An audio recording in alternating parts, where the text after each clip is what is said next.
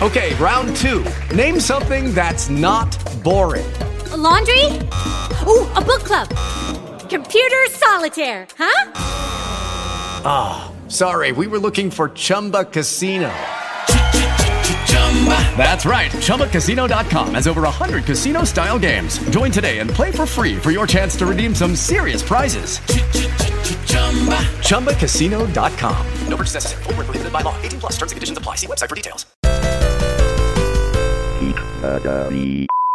Thanks for calling the Midnight Drive-In. No one is here to take your call. Finishing off Slater September. This week's shows are Young Guns and Young Guns 2. Can you tell them apart? No, I didn't think so. For more info, check out the Midnight Drive-In on Twitter at MNDriveInPod or find us on Facebook. If you want to email us, send it to themidnightdrivein@gmail.com. Remember, no outside food or drink. Anyone caught performing sexual acts at the drive-in will immediately be taken to the office. Unspeakable things will be done to you. Thanks for calling.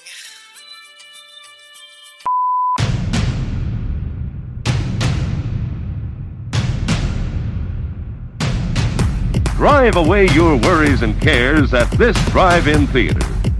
That's why, to familiarize you with the movie rating symbols which will be used by this theater, we present the following guide for parents and young people. X, no one under 17 admitted. What the fuck? Charlie Sheen's better at being Charlie Sheen, but that's kind of all he does.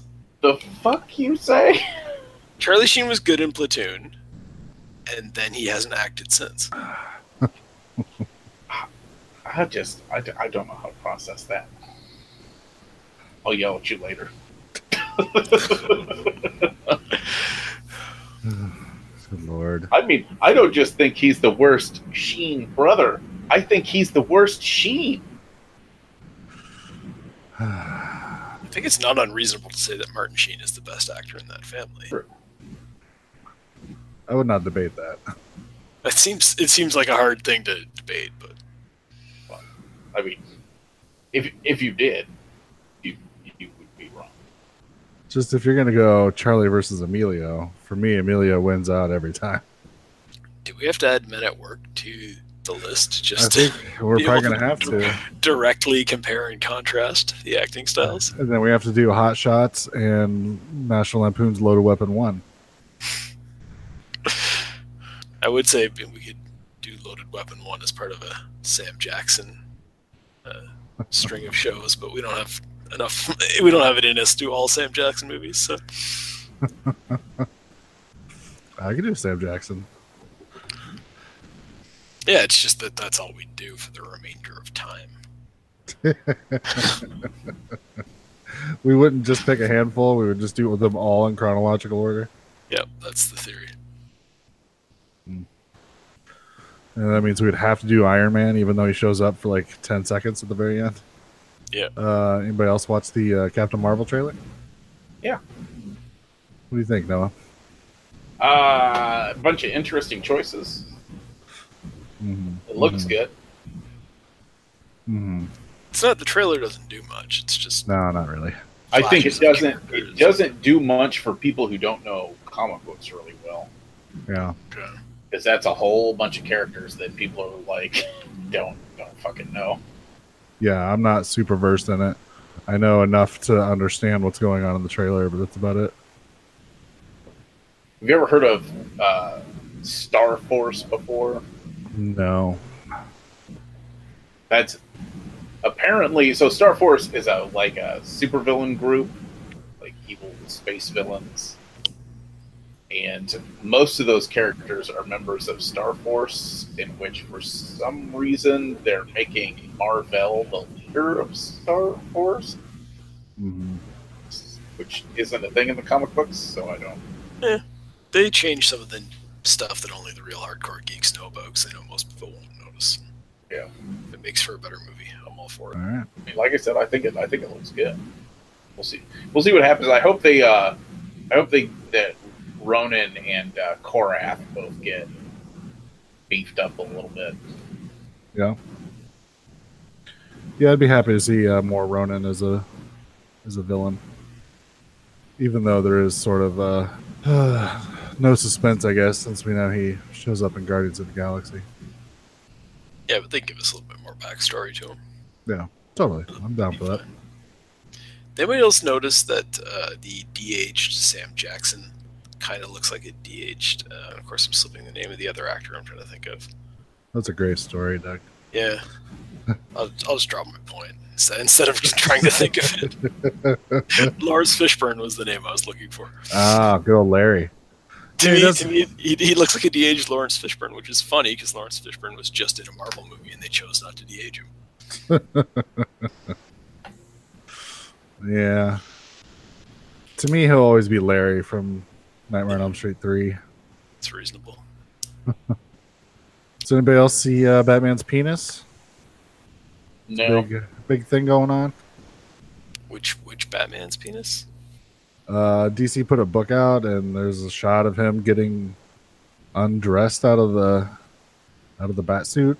They've decided to release a new series of comic books under the label like DC Black or something, where they're going like hard R. Yeah. But yeah, you totally get an outline of the bat penis. See the bat dick. Yeah. Seems unnecessary to me. The bat pole, if you will. I'm not in favor of that, just so we're clear. Just hope we never have to see Robin slide down the bat pole. It just so seems hilarious when he's in a different outfit when he gets to the bottom, though.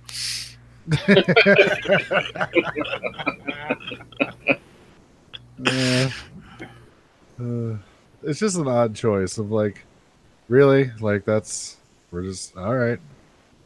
Yeah, it's just it reeks of like them just trying to get attention and be like, look at how badass we are now. It's like you got to try to do it in a clever way in order to have it be not so obvious. I think the biggest comic book news I heard in the last few days is supposedly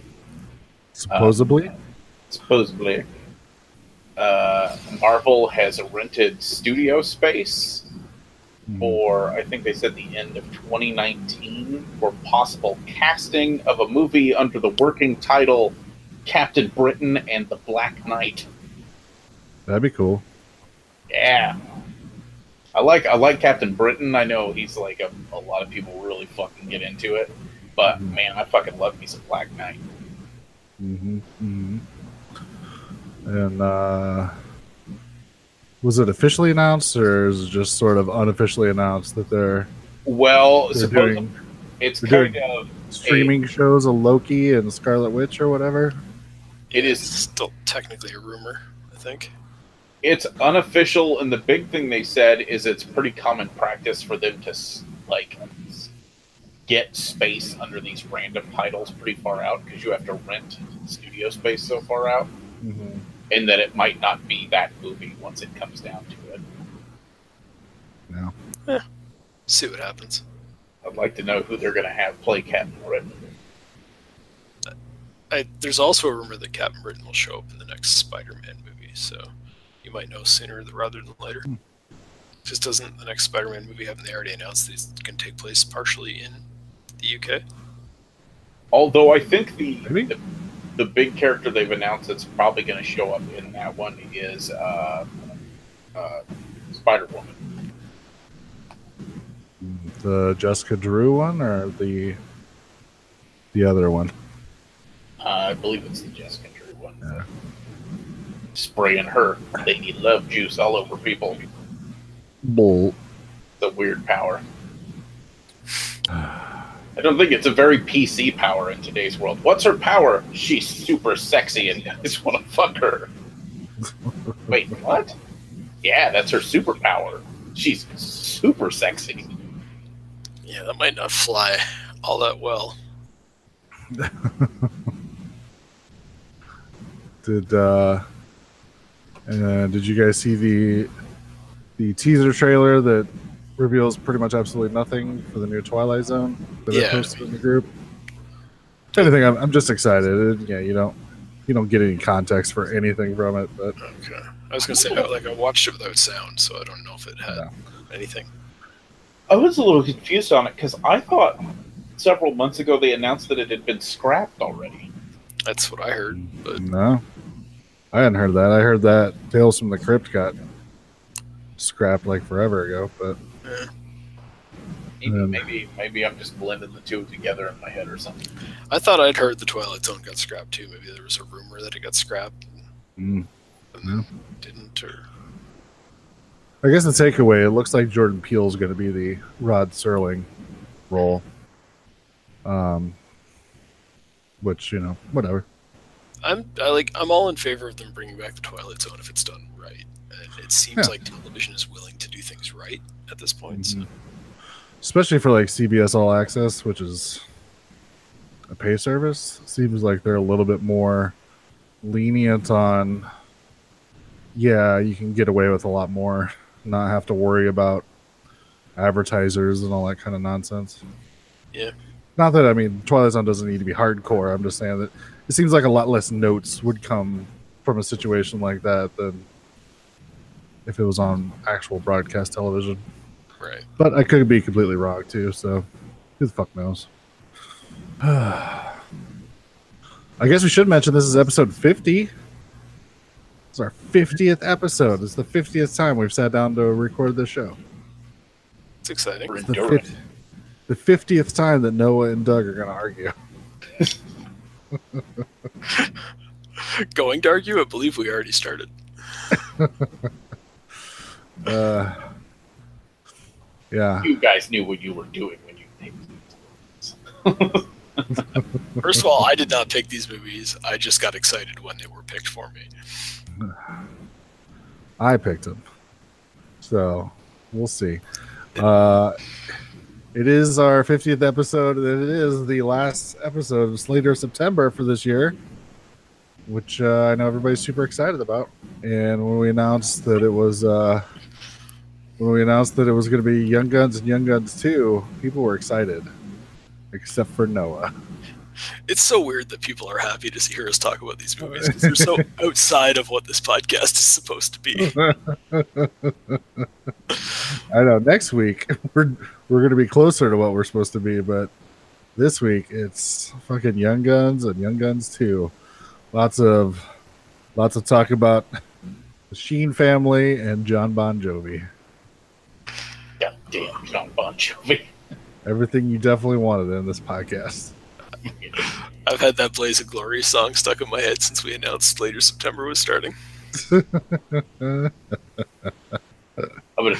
gonna be 100% honest, guys. That song started to play, and I got a little mad at you. Like a little fucking mad. I was like, "Fucking bunch of fucking Western bullshit." But that was probably the thing that kicked off Bon Jovi, because isn't he like doing country music now? This is probably the thing that kicked that off. Set him in that direction. Look, it won him an Oscar, so he has an Oscar. Yeah, for best original song. You know what? That makes sense. That song is awesome. Well, Noah, since you're so happy, why don't you tell us what the original Young Guns is all about? Can we stop? I just want to say one thing before we start arguing. I just want to say Penny Perry. Penny Perry was in charge of casting for Young Guns, according to the credits, and her name deserves to be praised before we start arguing about everything else that we're not going to agree on. Praise isn't the word I would use. This is one of the best casts ever assembled. So it's pretty fantastic. It's like even watching it now and realizing guys like Terry O'Quinn are in it that I like didn't know who they were at the time, and now realizing like holy shit, like you even got them to do these like extra parts. It's an accomplishment, and we should pay credit to that before we start arguing about everything else in this movie, because I don't think we're going to agree on anything else. Well, I think some of us will agree, but there may be one contingent that's not going to enjoy himself. You? And I guess we should preface, Noah has always claimed he does not enjoy Westerns whatsoever. So we're like, that's all right, we'll do two of them at once. Yep. I don't enjoy Westerns that aren't dark and violent, basically. which I would suggest that these ones are violent. Yeah, I would say they're violent, but they're glossy violent. Glossy violence is not violence. I'll even go back and say these are two very different movies, so we'll get into it. Yes. Into the specifics. All right. So, a menacing British pedophile is abducting runaway children to turn them into his educated foot soldiers in his never-ending war against an Irishman. You know what? No, if you're not going to take this serious. No, that's pretty close to what's going on. But still, it's a bunch of kids being raised by this British guy who's teaching them how to be smart and violent. It doesn't entirely make sense. They're working on his ranch in exchange for free room and board and an education. Although they're required to be good with a gun or a knife. Well, the reason they've been hired, God damn it, Noah. So the reason they've been hired is to protect his cattle interests. Because back in this day, people would steal your cattle and then sell them off. So their job is to make sure nobody steals anything and do general chores around the farm in exchange for food and a room and an education, as I mentioned. And they get fancy clothes. Yes. So then Billy the Kid shows up, and he's a cray-cray. Not going to argue that. Yeah. Some shit goes down. Their mentor gets murdered. They get deputized. They're supposed to go arrest all these people and not touch the sheriff. And then Billy the Kid proceeds to be a dick and get all of his friends killed. End of movie. That is literally the plot of this movie. They have multiple chances to not have that happen, and then Billy the Kid does something dickish and more of his friends die. Yeah, but not all of his friends die. He learns no lesson at the end of the movie. He has no character growth. He is the same idiot at the end that he was at the beginning. I don't know if I agree with that. I would agree with that. Because at the beginning he is a loner, and he definitely develops a kinship with the other guys, and that coming together as a group is a major part of the plot line that you seem to want to ignore. The kinship part where he gets them all killed?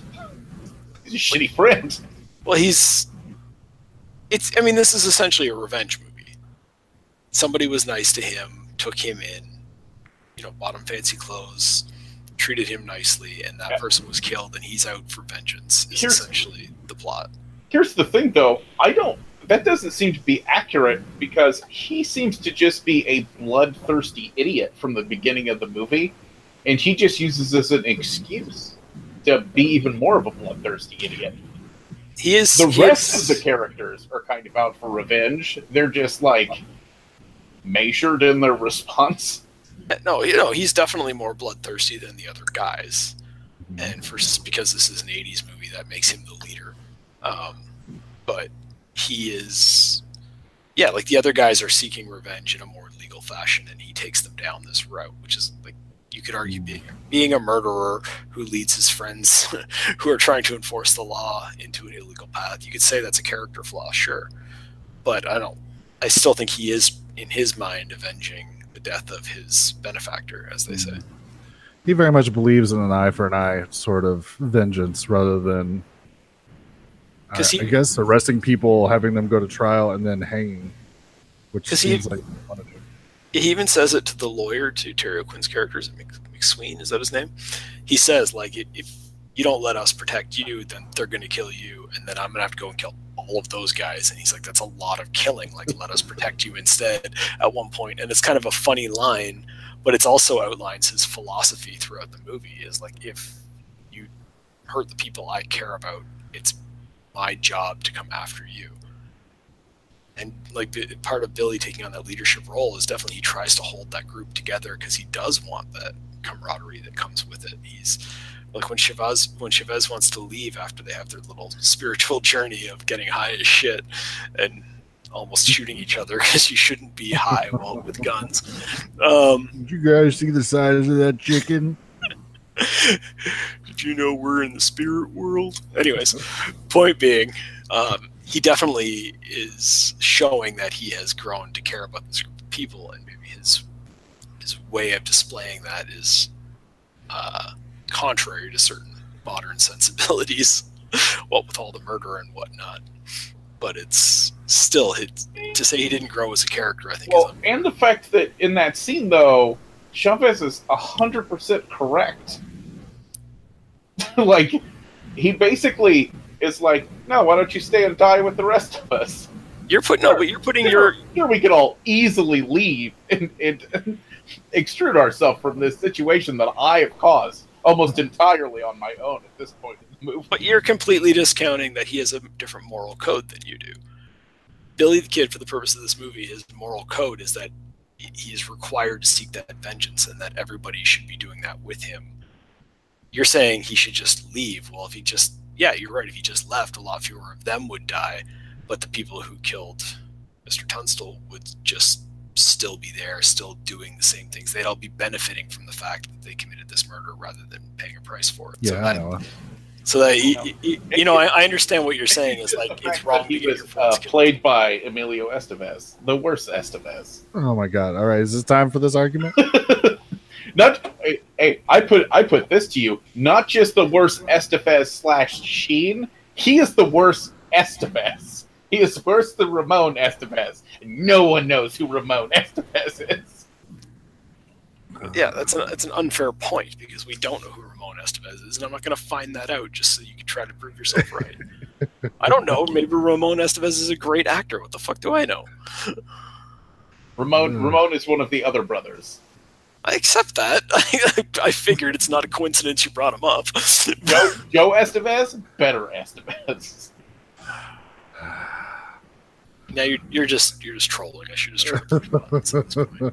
No, I actually really do like Joe Estevez. But besides that, that might be stretching the truth. But saying he's a better actor, I think, is a little. I didn't say better actor. I said better Estevez. But that implies you think he's better at being an Estevez, which doesn't even make sense because we don't have a proper unit of measure for what being a good Estevez is. I think he is a better human being. I don't. Jesus Christ. He's a higher quality piece of man meat. Okay, but then in that logic, you think Charlie Sheen is a better human being than Emilio Estevez? Yeah, because he's horrible, but he's horrible in a really entertaining way. No. I completely disagree with your deduction there.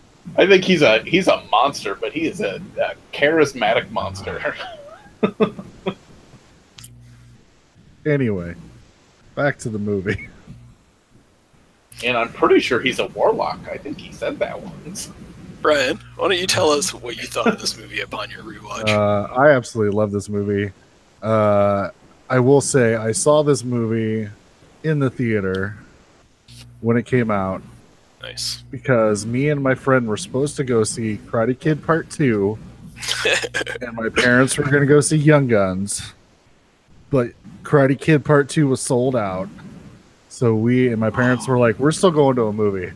So we went and saw Young Guns instead. And I loved it in the theater. And this movie made me completely obsessed with Billy the Kid afterwards. As much as, like, when some people bring up Billy the Kid, I think a lot of people, I don't know, these movie nerds sort of picture maybe Billy the Kid from Bill and Ted, or one of the like John Wayne movies that had Billy the Kid in it or something. But for me, anytime it comes up, just Emilio Estevez automatically pops into my head. I think that's all people our age group. I think this was the only Billy the Kid that I knew growing up. And so I became obsessed with Billy the Kid afterwards. And I figured after we review both of these movies, I could tell you, because weirdly enough, this first movie is about 95% historically accurate. I was just reading up on the Lincoln County War, and it's like this movie is a condensed version of the story. Yeah. And like the Regulators group was larger, and Yeah. it contained several people who were like, there were a lot of regular townsfolk who recognized that what had happened to Mr. Tunstall was wrong as well. But many of the incidences depicted are very accurate. Yes. from what I can tell. Yeah, which is why they didn't go down south, Noah, because it's historically accurate. Well, that's another. I'll tell you what, that makes a lot of sense because people do just dumb, ignorant shit in the real world, which is why I don't like movies based on real things. Which makes this movie worse in my eyes. I like it less now. But just because you're an arrogant individual who thinks that your world perspective is the only one that matters doesn't mean that these characters aren't allowed to have different motivations than you. I mean, the movie is about people seeking vengeance for an act that happened.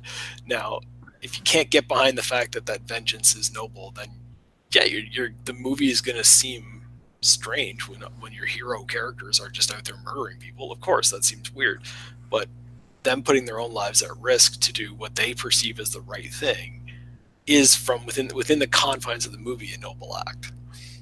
Well, no, I agree with you. There's a whole bunch of them doing noble things, and Emilio Estevez gets them all killed. He doesn't force anybody to do anything, just so we're clear. Well, even the very first killing that he does, which is like one of those scenes that sticks out in my memory from when I was a kid, of he follows the guy into the washroom and shoots him, does the hand through the zipper thing, like Ted from Friday the 13th Part 4, except he's got a gun in his hand and he shoots the guy. And like even that moment, Billy goes in there alone, shoots him alone. Those guys could have left him there. Those guys could have pulled him out of there and then turned him over to the law. They could have done whatever they wanted to do. They were all in on the ride, so don't go blaming him for all of their problems. They all made the decision to be part of that group. That becomes a lot more questionable in the sequel, and we'll get to that point. But Yeah. in this movie, they're all adults who could just easily ride off in any direction they wanted. Chavez even offers to bring some of them with him. They're given the choice: do I follow the guy who wants to leave or the guy who wants to stay and continue our vengeance trail? Oh yeah, And Charlie they choose to didn't stay. win before Charlie. Goddamn Billy the Kid. So what did you think of this, Doug? I got to tell you this: like, I loved this movie when I was a kid, and I bought it on DVD a bunch of years ago and watched it once. And I remember really liking it, but mostly for a nostalgia thing. So watching it now, I was really caught off guard by the fact that this is actually a good movie. I think I was sort of expecting to have fun with it the way we do with some of those old 80s movies. But I'm like, no, I think this is a well-told story. I think the action is pretty good. There's some parts that are a bit cheesy because it was made in 1988 or whatever. And that's not the movie's fault that it was 1988 at the time. And yeah, like I think that it is a very well constructed film. I think it's well acted. I think it's well scripted. There's a few minor details I noticed, like where they start repeating certain lines over, almost like they just, what would people in the Old West have said? So they do that kind of thing. Yeah. So I think this is actually a really good Western. If you're a fan of Westerns and you're a fan of 80s filmmaking, I think you'd really appreciate this. I know some people, like, their idea of the perfect Western is more of that, like Sergio Leone type old school Western where, okay, this isn't that, and people need to understand that going in. But for the type of movie it is, I think it's really well done. So Noah, what did you think of this movie? It is what it is. Like, I've seen this movie before, and I would never have watched it again if you guys had bastards. This movie has a ton of stuff going for it that should absolutely make me love this movie, and the fact that I don't love this movie is a testament to how many things it does that I fucking hate. Like, I'm just saying, just for I would say most of the cast I like. I'm not an Emilio Estevez fan. What? No. At all. He's okay in The Mighty Ducks, but that's because he doesn't have to do anything. It's a fucking kids movie. has to go from being a drunk driver to learning an important lesson about why you should date Joshua Jackson's mom. He does a lot in the Mighty Ducks. And he has to attempt to say quack, quack, quack in a dramatic way. It's very impressive acting. Do you know what? The fact that he pulls that off and, like, it's not completely ridiculous by kid movie standards, I think is quite an accomplishment. Anyways. Don't make me put together a hockey-themed episode of this show where we discuss the Mighty Ducks. I'll do Hockey Month, you asshole. Watch Goon. We can watch Goon. Yeah, so, like I said, I don't know. And this movie's fucking long. Is it really fucking long? What's the runtime on it? I felt like I was watching this movie forever. It's an hour and 40 minutes.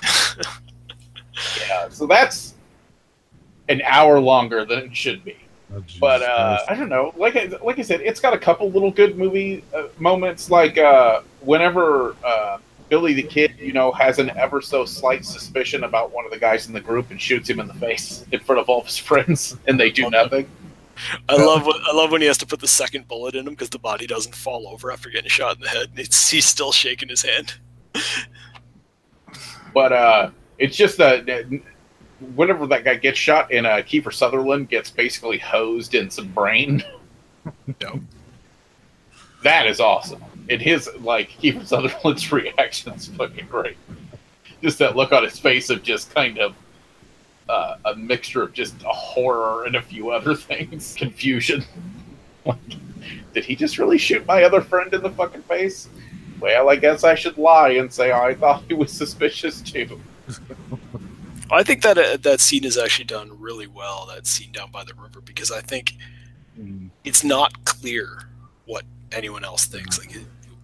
Does anybody else believe that he was acting suspiciously? And I think it's shot in such a way that the audience is meant to not know whether he was behaving suspiciously. Because he does sort of act weird, but is it weird enough to justify being shot in the face? I'm not sure. And so I'm not. I think it's handled really well, because even watching it and thinking about it, I don't know if Doc thinks that guy deserved to be shot, or if he's just trying to keep peace within the remaining members of the gang, or what his plan is. Mm-hmm. Yeah, it's very vague on purpose, which is awesome.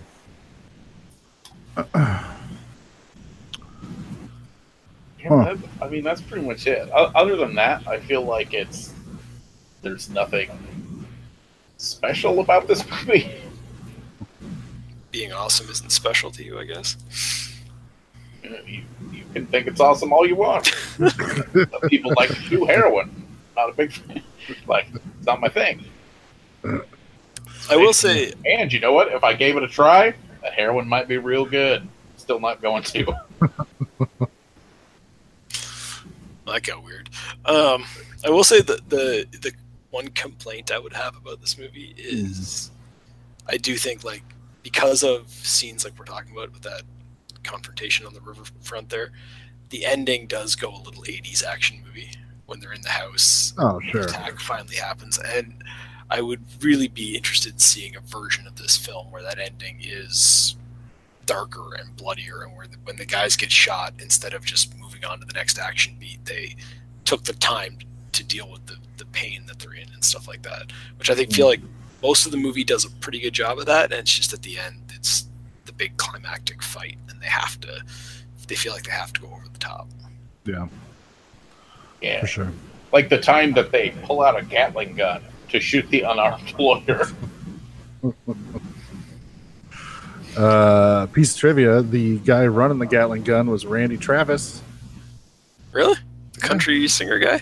Yeah, little uncredited cameo in the movie. Huh. Yeah, the guy who sings the song Booty Scoot. Yeah. I have no idea what he sings. I don't listen to country. Me neither. Although weirdly enough, I think I might have seen something about how Randy Travis had a stroke and he's still trying to be a singer. Oh, that's sad if that's true. So now I'm wondering if that's accurate or not, or if I'm just putting that on him and I saw something else. Let's assume it's true and that it's sad. Yeah, I don't know. I just know this, like I've mentioned, this movie basically made me obsessed with Billy the Kid. So of course I looked up and read everything I possibly could about Billy the Kid after this, and the idea of him being thrown in a trunk out a window and then just jump up and start killing people. I was in love with the kid. As an adult, it's a little ridiculous, but what? I don't care. You don't feel that that's one of the historically accurate parts of this? I do not think so. It's so badass, though. I agree. Definitely, like when I was a kid, I used to actually steal my sister's dollhouse and put some G.I. Joes inside it, and I would reenact this sequence where it was just a bunch of guys attacking from the outside, a bunch of guys inside trying to fight their way out. Eventually, the house would always get lit on fire. Your sister doesn't like it when you tell her dollhouse is on fire. But like this sequence, as much as I say like now that I wish it was darker and slower, it was one of those things in the 80s where it was like just this one of those iconic climaxes to a movie that just stuck in your head, and you know you could just sit down and rewatch that final fight anytime and just love it. So it's executed really well for what it is. Yeah, and I always enjoy seeing Dirty Steve like throw his tantrum after Chavez sneaks out of the house. Oh yeah, kicking shit, goddamn Navajo, blah blah blah, just like throwing shit around. He's out there doing it with his horse. And then she shows back up, and it's like, oh. It's like, no, he was playing on the head for everybody. I'm a big fan of Dirty Steve, though. I did not, of course, at the time, did not know that was Dermot Mulroney. And then I got older and realized who Dermot Mulroney was. And then, watched it again. I was like, holy shit, Dermot Mulroney with Dirty Steve? Love Dirty Steve. I love that his name is Dirty Steve, and everybody's just kind of okay with that.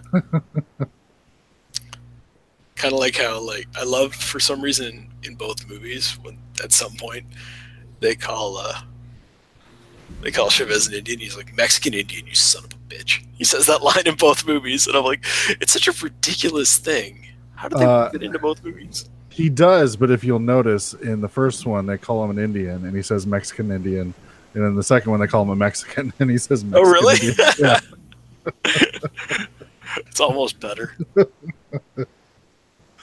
I will say his speech, Lou Diamond Phillips giving that speech about the soldiers destroying his tribe, and that is a dark moment, and he executes it very well. It's hard to deliver dialogue about soldiers stomping babies' heads to death to save bullets, and to be taken seriously, and he does it really well. Yeah. I always thought Lou Diamond Phillips was a really good actor, and I feel like he does a really good performance in this movie. He's kind of underappreciated. I think he ended up doing a lot of TV and lower level stuff after this. But. One of the trivia things I read is at night, when they were done shooting for the day, they would all get drunk and play music or whatever, and they would make Lou Diamond Phillips sing La Bamba over and over again. It's kind of mean and kind of funny.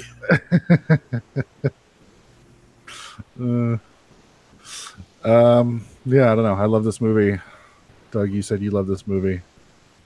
Is there anything else before we move on to part 2?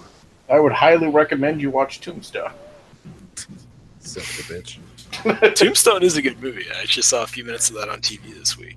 Just because it was on, and I just flipped through it, and I got the scene where Val Kilmer does the guy just flipping his gun around, and Val Kilmer as Doc Holliday pulls out the shot glass and starts rolling around his finger, and that just is a laugh out loud moment in that movie. So I also recommend you watch Tombstone, but that doesn't mean you can't watch Young Guns too. I agree. Well, we know Young Guns ends with Billy the Kid shooting Murphy right between the eyes, which we didn't mention, played by Jack Palance. It was awesome.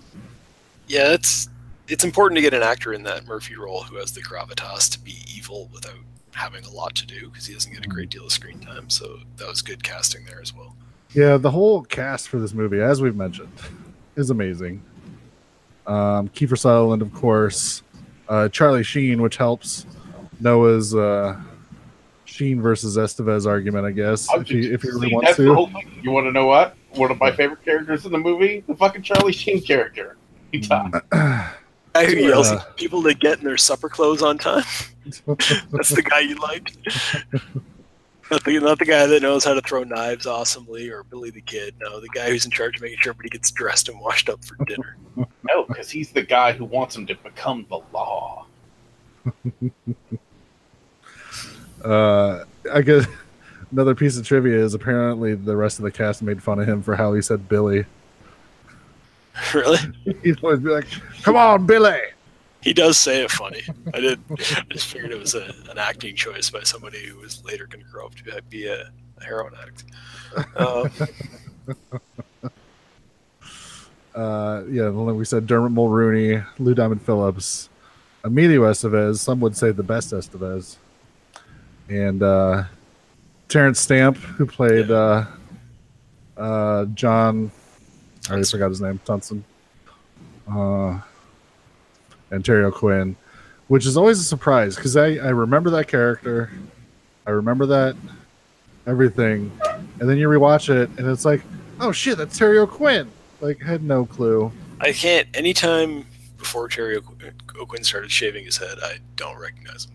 Yeah. I don't recognize him from any movie where he still like had that 70s version of bald guy where you just kept long hair on the sides even though your top was completely gone. I had the same reaction when I watched Silver Bullet for the first time since I was a kid. I was like, holy shit, it's Terry O'Quinn. Yep. It's a weird thing. And turns out the guy who plays Pat Garrett in this movie is John Wayne's son. Oh, really? Yeah. It's interesting. I mean, it's obviously just a cameo type role in this movie, right? Yeah, and I feel like maybe my complaint is that whole thing was forced in a little bit. Yeah, they obviously weren't planning for the sequel, and No. so they didn't get into the relationship between Pat and Billy, which is because this was really not a Billy the Kid story. This was the story of the Lincoln County War. Yeah. So I think they kind of, it would have been better if they'd left that for the sequel. I agree. All right, Doug, you want to tell us about Young Guns 2, since I know you've been blasting that Bon Jovi soundtrack for the past month? Yeah. Young Guns 2 picks up, like, I think it's supposed to be a year after the end of the first film. Yeah.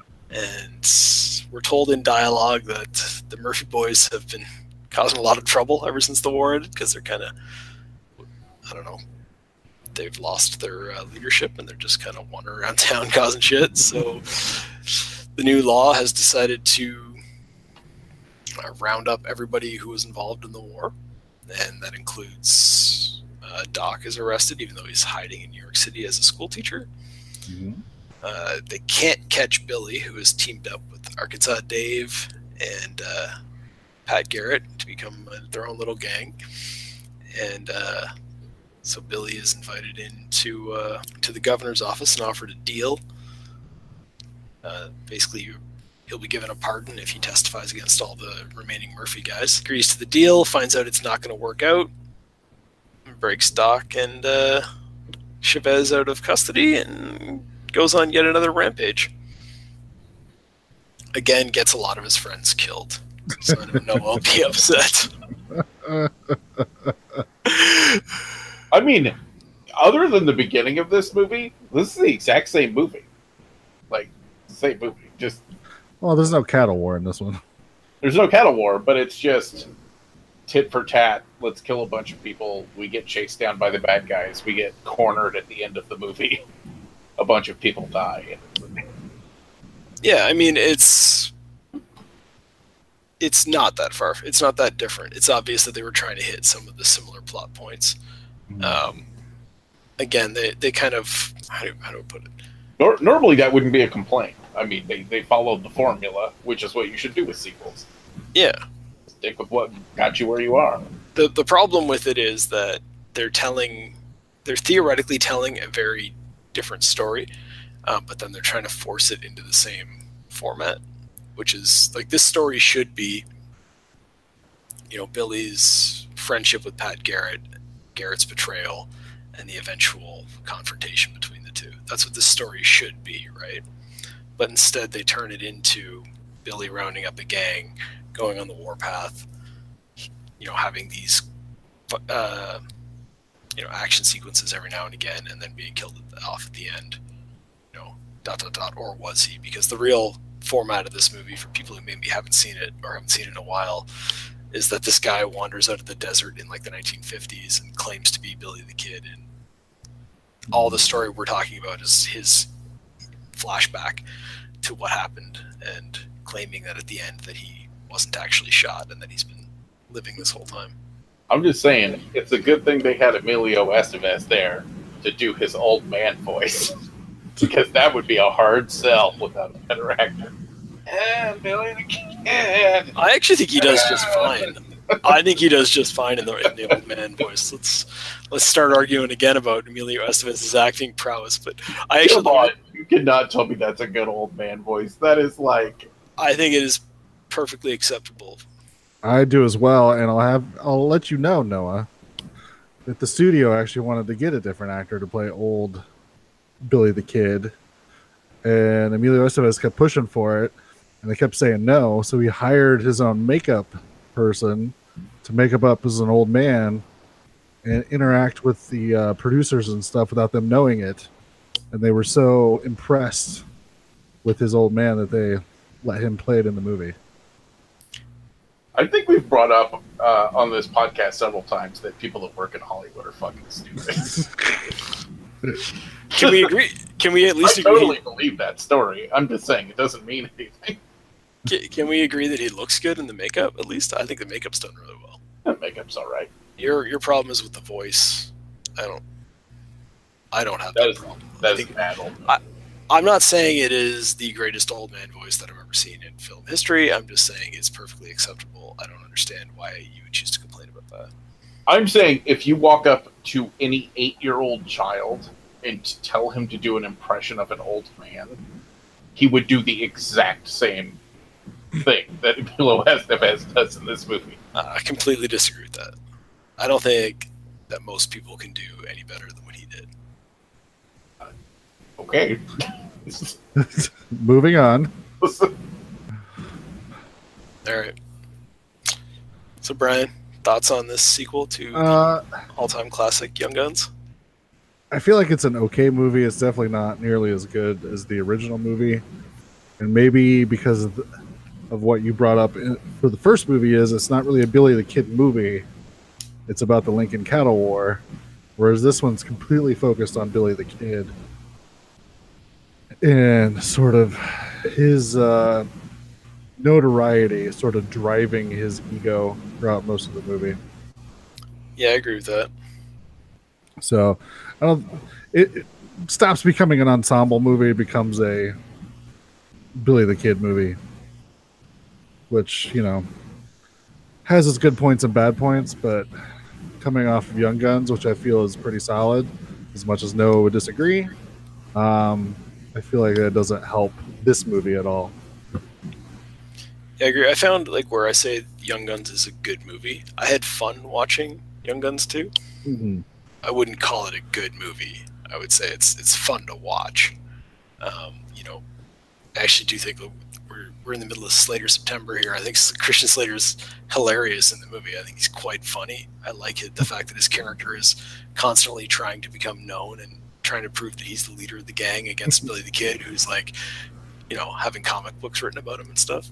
That's a fun storyline, but Arkansas Dave has no business in this movie. He shouldn't be there, right? This should be a movie about Billy the Kid and Pat Garrett. Come on, I killed 65 men. Not including Mexicans and Indians. Oh my god, I can't believe they just said that on screen in this movie. As if they don't even really count. To be fair, though, it is historically accurate that Arkansas Dave Rudabaugh was hanging around with them. Yeah, I'm not denying that. I'm just saying, I think part of the problem with this movie is that it's so you're supposed to feel something when Pat Garrett turns on Billy the Kid, and you don't, because they haven't spent enough time together. You haven't seen anything in their relationship. You don't see a real turn in Pat Garrett's character. All you see is he says, "I want to settle down and start a family and get a legitimate income." And then somebody's like, "Well, why don't you be a sheriff for your legitimate income?" He's like, "All right." And it's like, well, that's not really a storyline, right? Mm-hmm. So to me, this movie almost should have been, the first half would have been Billy and Pat working together. Dave could be there. There's no problem with that. And then your second half, you'd almost want to cut between them like they're fucking, like in Halloween, where you get your protagonist and your antagonist, and you're following both stories, knowing that they'll one day come to a head. So, yes, if you had Pat Garrett being Dr. Loomis in this movie, like constantly trying to find Billy and having trouble tracking him down, I think that would make for a much more interesting film. I don't know. I disagree with you because I think his motivations seem a little clearer than that.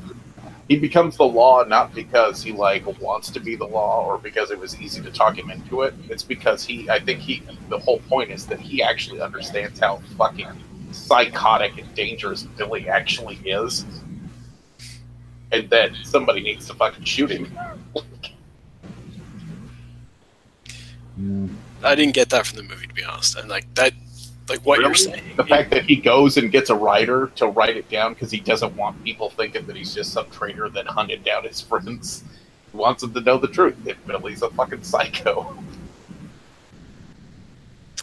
See, I got it that he's totally in it for the money. That's all he's really doing it for. Because they dump a bunch of money on the table and you see his face light up like, oh shit, I'm going to get paid to actually do this. And then I'm going to have a book written so that I can make even more money once this is over. Yeah, but even if you take it a step further, that character, we had the excessive amount of time in this movie spent with where Billy and the gang show up at that whorehouse and they act like they're friends with this girl, and it's almost like we're supposed to care about her, but we've never met her before. It's just and you get the whole thing with the young guy loses his virginity, and there's quite a amount of time spent there. When Pat Garrett shows up at the end, he ends up burning the place down as a sign that you shouldn't team up with Billy the Kid, or else you're going to be punished and all that.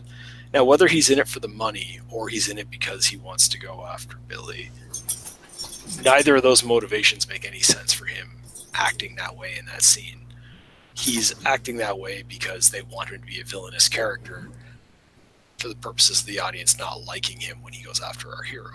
But it's not consistent with who he was at the beginning of the movie. It's not consistent with any change he's gone through. And I think that's what makes this film kind of lesser than the first one, is just that they're not earning those moments. See, once again, I think I interpreted that different. I interpreted that as him. He didn't burn that place down maliciously. He burnt it down because Billy always fucking comes after people who fuck with his shit. So he was like, Billy's not going to run away. He's going to come to me if I just burn this place down. Okay, so the good news there is that you're acknowledging that most of what I said during our discussion of the first movie was correct, because you're saying you do know that Billy is a psycho murderer who will go after anyone who slights him in the very mildest way. Yes. Fulfilling his own moral code, seeking vengeance against people who harm those who he cares about, is how I would choose to word that. I don't think burning someone's home and livelihood down is the slightest slight. It's kind of a big deal. Yeah, but I don't know. I feel like you're adding that to the movie. I don't feel it's on screen, and that's what you're describing. I think is better. I wish it was what I was getting. Yeah, I feel it was definitely a punishment towards what's her face, the madam or whatever. Yeah. That it was a punishment against her for essentially teaming up with Billy the Kid in whatever form you want to say that is, even just sleeping with him. And so he's basically just like, fuck you and all this. I'm just going to burn this mother to the ground. Yeah, and I even think there was an element of she kind of gets in his grill about the whole you were one of us and now you've turned to the other side. Mm-hmm. And he's like, fuck you, don't call me out on my own shit.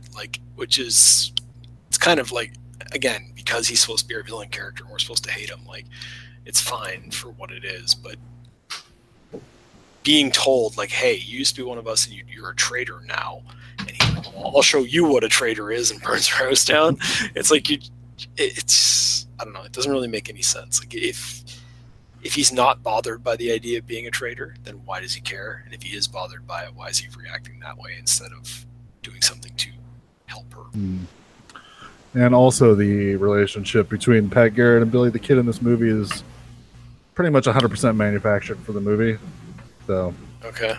So maybe, like, apparently they were like acquaintances in real life. Like they, had met and had talked to each other, but there was never any evidence that him and Pat Garrett were ever in a gang together, or that they were even like really close friends.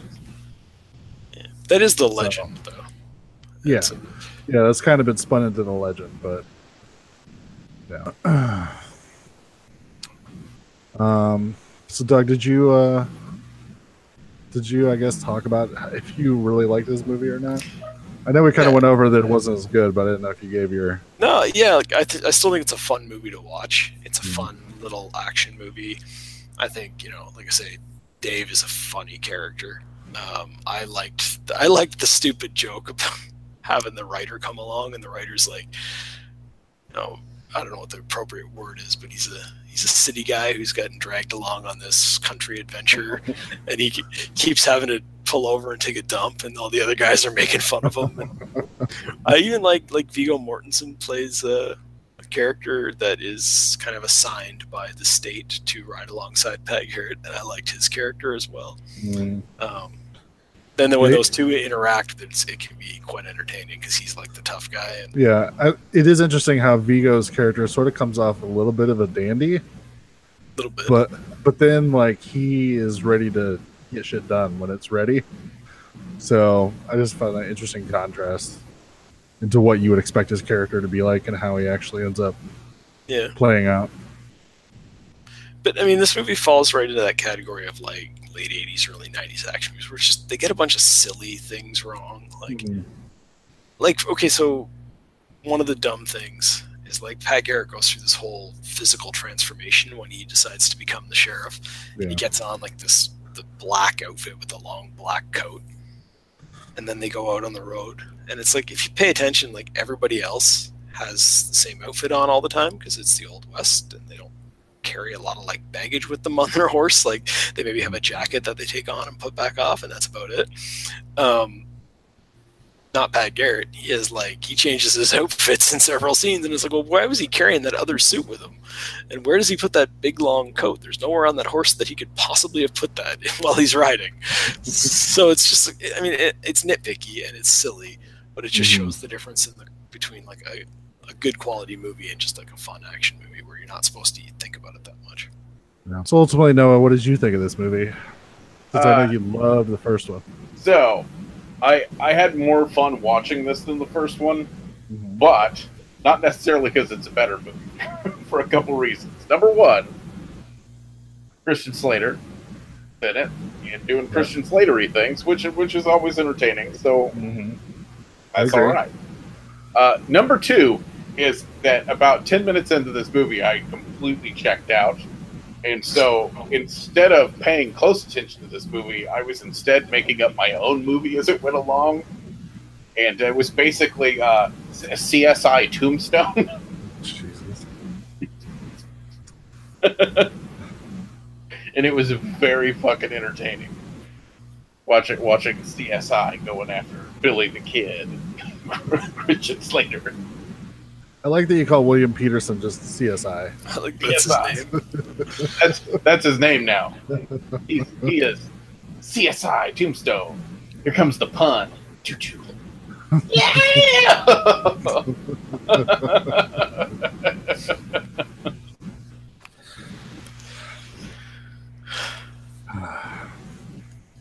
I guess I will say not as good of a cast as the first movie, but still pretty impressive.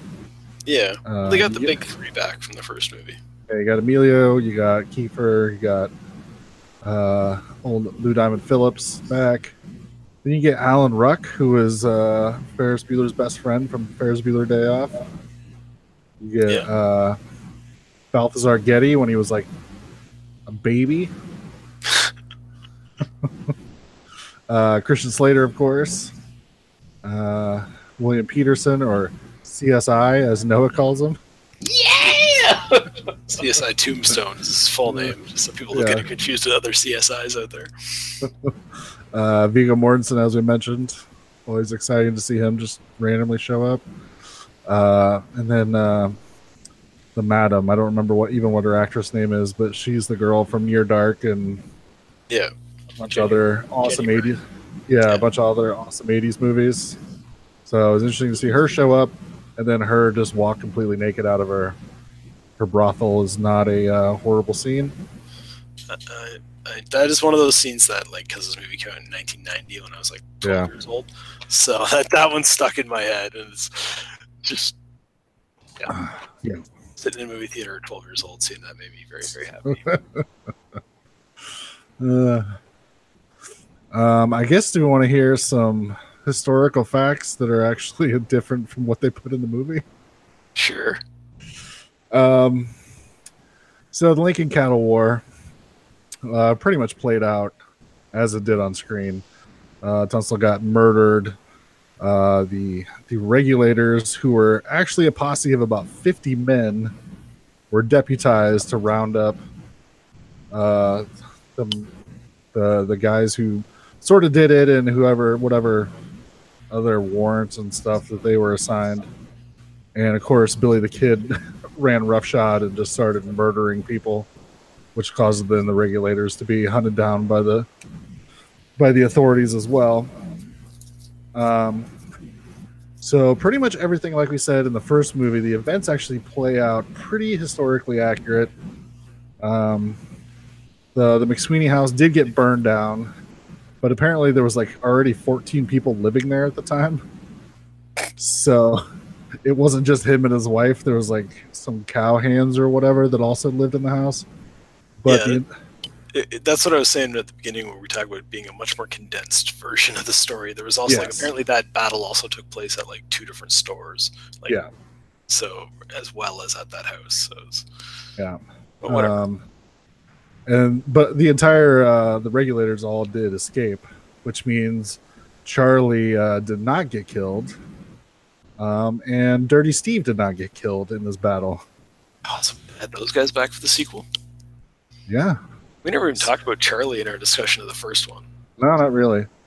Charlie was awesome. I loved when he's trying to impress those girls and he's lying about being a doctor.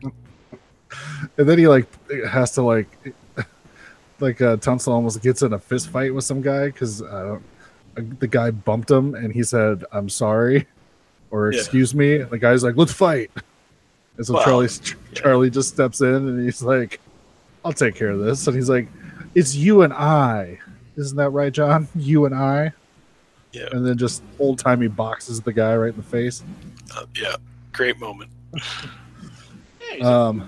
Then he repeats that line in the final movie when he goes after John Kenny. "Hey, John Kenny, you son of a bitch, it's you and I." And then, of course, he gets taken out. Yeah. So did not happen in real life. Charlie actually lived. And so did Dirty Steve. Dirty Steve actually lived. So in historical fact, Dick, played by Charlie Sheen in this movie, was the only part of the regulators that actually died. That could be attributed then to Billy the Kid's cockiness. So suck on that, Noah. So what you're saying is he's an even shittier version of Billy the Kid. The fucked up thing, though, they did not fight that dude at an outhouse. Apparently it was in front of a house, but not an outhouse. But the fucked up thing is apparently the entire top of Dick's head got blown off with a shotgun. Nice. Not just the piddly little, get shot in the body 5 times and die.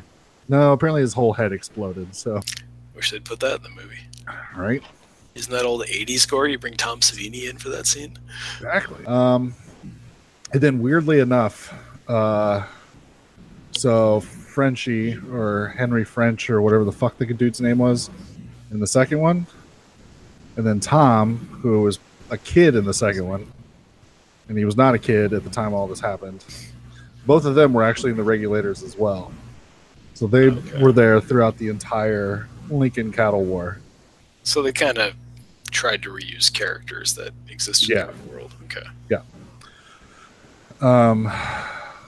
So if we jump into the second movie, Doc and Chavez, neither one of them actually died.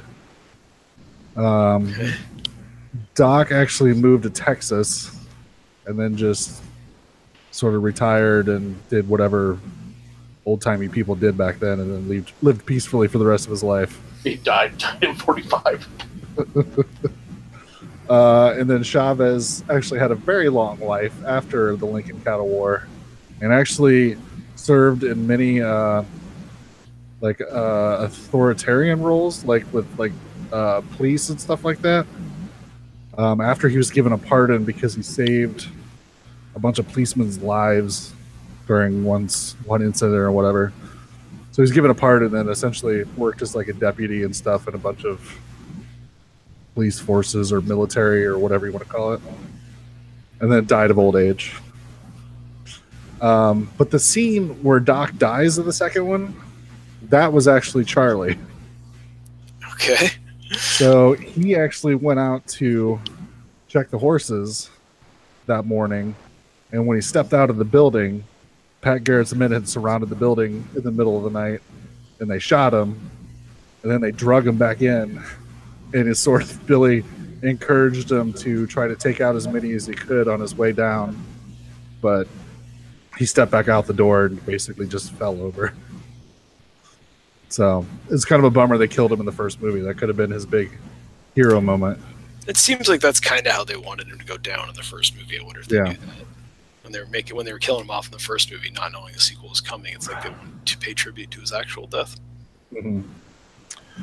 And then apparently Billy the Kid and Charlie are buried next to each other in whatever cemetery that they're buried in. I guess, quote unquote, allegedly. Yeah, well, we're going to have that debate before we are done this, but whether we think that the kid lived or not. And then and what was the dude's name? Brushy Bill or whatever. Yeah, Brushy Bill. That is also Roberts, that is also a legit thing that happened. This guy showed up claiming to be Billy the Kid, and apparently surviving outlaws that were friends with Billy the Kid vouched for him. Yes, this is Billy the Kid. Yep. But the governor just completely discredited him, and then he died not too long after that. Yeah, and apparently there are reports that he also claimed to be part of the Jesse James gang and stuff. Mm-hmm. So that might be one of the reasons why they're like, well, you're probably not really Billy the Kid if you already said you were in this other gang. So. Well, and I was thinking at one point they actually ended up digging up the body buried in Billy the Kid's grave and did DNA testing and stuff on some distant family members and basically said, that's Billy the Kid. Billy the Kid's dead. Got shot. Really? Yeah. So I haven't actually read up on anything since forever, but yeah. I want that to be true. I want Billy the Kid to have lived and to have wandered out of the wilderness at 90 and demanded a pardon. That's great, because I think that's how old he would have been. Is he would have been 90, and they kind of doctors estimated him to be more like 70. But one of the arguments against him being Billy the Kid. But it's I want that to be the truth. Cause at the end of the day, it's all about just getting what he was promised. It was never never about anything fame or money or anything. It's just I was promised a pardon, and I just want a pardon. Just give me what you promised me. Yeah, which is it's fun. I mean, that'd be a great story. I mean, it's not a great story that this mass murderer lived a lot longer than everyone thought. Maybe committed a bunch more crimes in between when he was missing, but it is a fun story. Mm-hmm. It's the kind of thing I wish was true. Makes for fun 2 movies. And I do want to go down to. I looked it up, and there's apparently some town in Texas where this guy lived has a museum dedicated to Billy the Kid now, and now I want to go there. Mm-hmm. Yeah, me too. Yeah, now after watching these, my Billy the Kid passion is sort of like, I need to go and reread all this shit again. Apparently the DNA testing did not work out. No, just Not right. looking that up. Yeah, well, apparently, yeah, because the graveyard had been heavily disturbed by flooding, so there's no real way to know which. I'm getting the impression that there was no way to know which body would have been the one buried as Billy the Kid. Still mysterious. So who knows? Might still be. I don't know. I'm not going to sit here and read the DNA results. I don't know while we're on the podcast. You are not the father.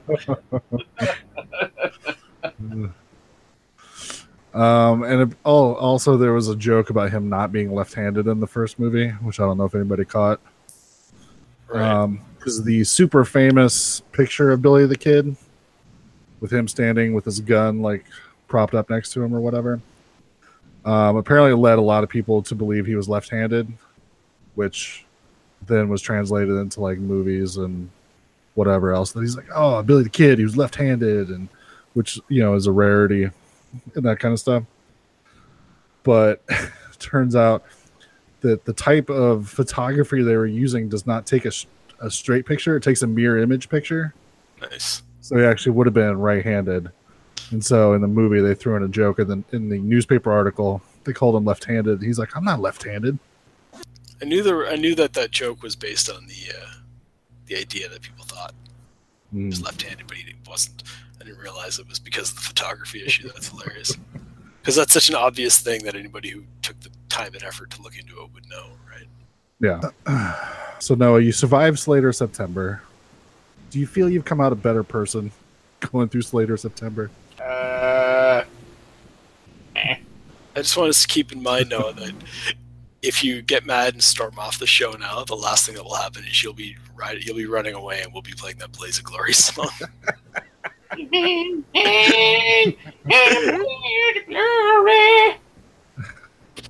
Yeah. Oh, I read that Emilio Estevez went to Bon Jovi to ask him about using the song "Wanted," "Wanted, Dead or Alive." He ultimately said no because he didn't feel like the lyrics of the song fit with what they were going for the movie, and then proceeded to just do an entire album for the soundtrack for part 2. Yeah, if what I read was correct, they were like neighbors. So how great is that neighborhood? If you just live like you're living there and you look across the street and like Emilio Estevez and John Bon Jovi both come out of their house to get the paper at the same time, and you're like, this is the best life ever. See, to me, that does not sound pleasant. The only way you could make that worse is be like, and the guy who lives on the other side is Gene Simmons. Fuck. I will say, if you go back and you watch the Blaze of Glory video, it's the perfect video for this podcast because it is just Bon Jovi performing with a big drive-in screen in the background with Young Guns 2 playing on it. So you may or may not have watched that a few times this week. Thanks for calling the Midnight Drive-In. No one is here to take your call. For more info, check out the Midnight Drive-In on Twitter at MNDriveInPod or find us on Facebook. If you want to email us, send it to themidnightdrivein@gmail.com. Remember, no outside food and drink. Anyone caught performing sexual acts at the drive-in will immediately be taken to the office. Unspeakable things will be done to you. Thanks for calling. I did everything I said out of my work out of the podcast, that's for sure. Oh, yeah. Just in case. No, Feel free to leave in me saying this, but no, it's fine. I'll tell you what. I've been sick, and work's been shitty for the last week, and this was the perfect week for me to watch 2 movies that I know I don't like. If it makes you feel any better, my girlfriend sprained her ankle last weekend, and so I've had extra duties of driving her to doctors and then doing stuff around the house. And kid is, fun. So. How much did you have to pay to fix that ankle? Oh, nothing. Yeah, then fuck you, Doug. She did decide to get a brace, and she had to buy that herself. What she paid for it? Not much. Canadian piece of shit. Yeah, Canadian we were piece of shit. We were hiking through one of our beautiful provincial parks. where we had to pay a couple of bucks to park, but other than that, it was free for use. And nobody's planning to sell it off for oil drilling. And then when she hurt herself, we simply came back to town and went to one of our free doctors. God damn it. You just made me angry. We had to pay for parking at the hospital too, so I think that was like $4. All right, moving on. Doug and his goddamn free healthcare. Before we move on to, I don't know, I'm gonna make Doug read this long email as his punishment for having free healthcare. Wait, we have feedback? We have one that came in at 8:00 tonight. Okay. But it's a long one, so you get to read it now because you get free healthcare, so your eyes can take the strain. We did forget to mention that the whole reason for doing this was, of course, Christian Slater, and that at the end we learned that Arkansas Dave Rudabaugh got beheaded down in Mexico. I love that. The first people who knew who he was. And turns out also historically accurate. Arkansas Dave Rudabaugh killed 2 Mexicans when he got down to Mexico, and they beheaded them and posted his head on a stake in the middle of the town square. Well, good for them. Of course, Noah's against that because he thinks getting vengeance for people killing your loved ones is wrong. All right. So, Doug, you wanna read this lengthy email from our friend Brian? The one that's subject line is going to be a long one? Yeah, that's the one. Oh, great. I'll go into this blind. Jesus.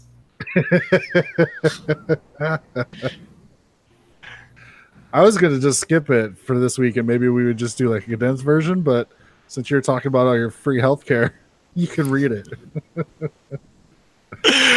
All right. Here we go. Hey guys, haven't emailed in a while. I've seen some movies. Some you've seen and some you may not have, so I thought I'd talk about. First, I'm probably the only person left in the world who hasn't seen Get Out, so I had to remedy that. Just have to say that my wife and myself were completely floored with this movie, which honestly says a lot. Brian, a lot is actually 2 words, and lot, not one long word. Due to her not liking horror much. I was somehow able... and somehow is 1 word. Man, spell check, Brian. I was somehow able to avoid spoilers for the last year and a half. That is an accomplishment. Completely caught off guard by this one. Both huge Key and Peele fans, so this was a no-brainer. And as far as I'm concerned, Jordan Peele can do whatever the hell he wants. And he can take my money in the process. Ironically, he's going to go to TV next, so won't need your money for that.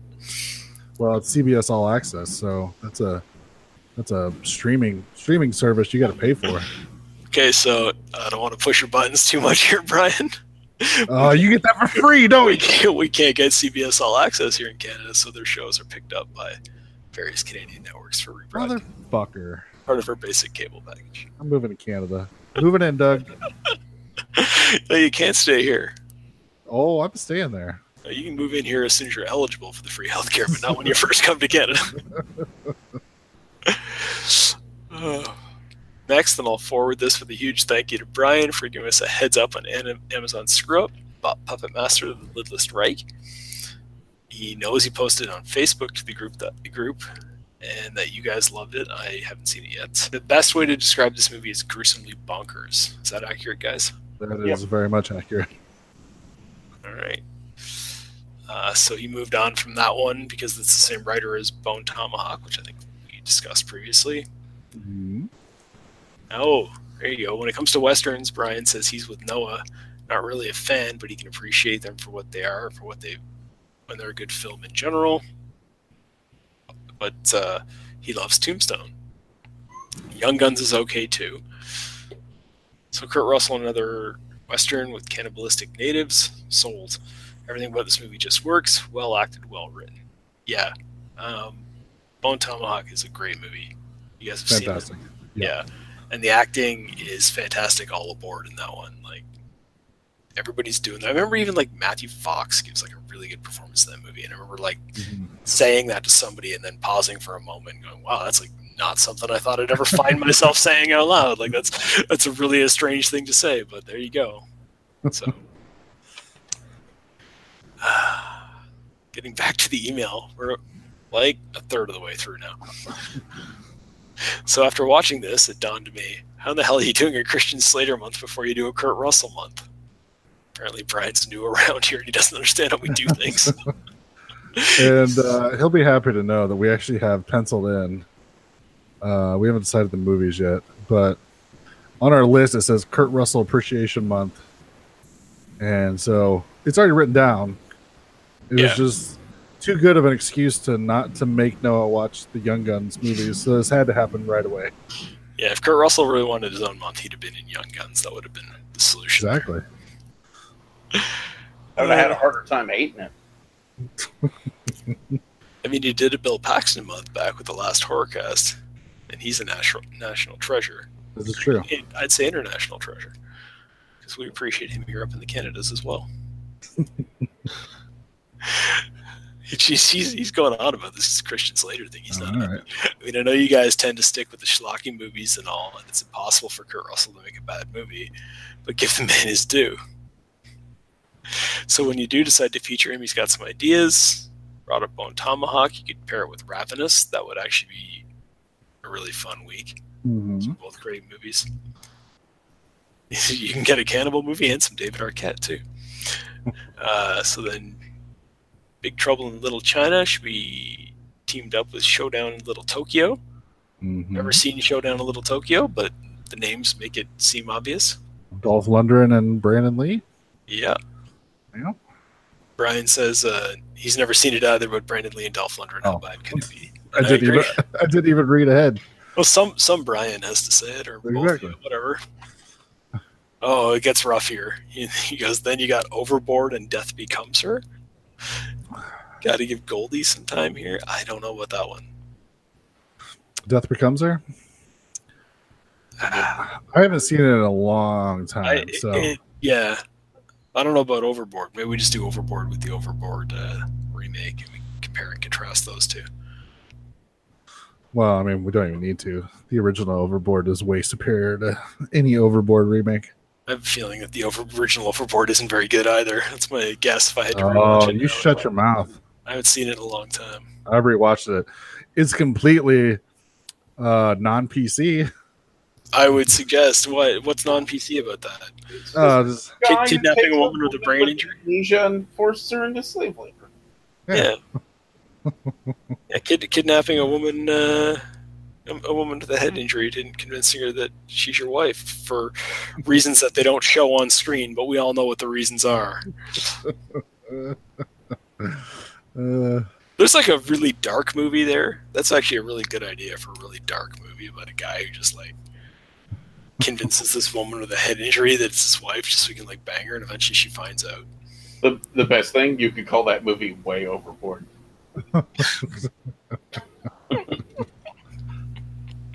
Yeah, you could.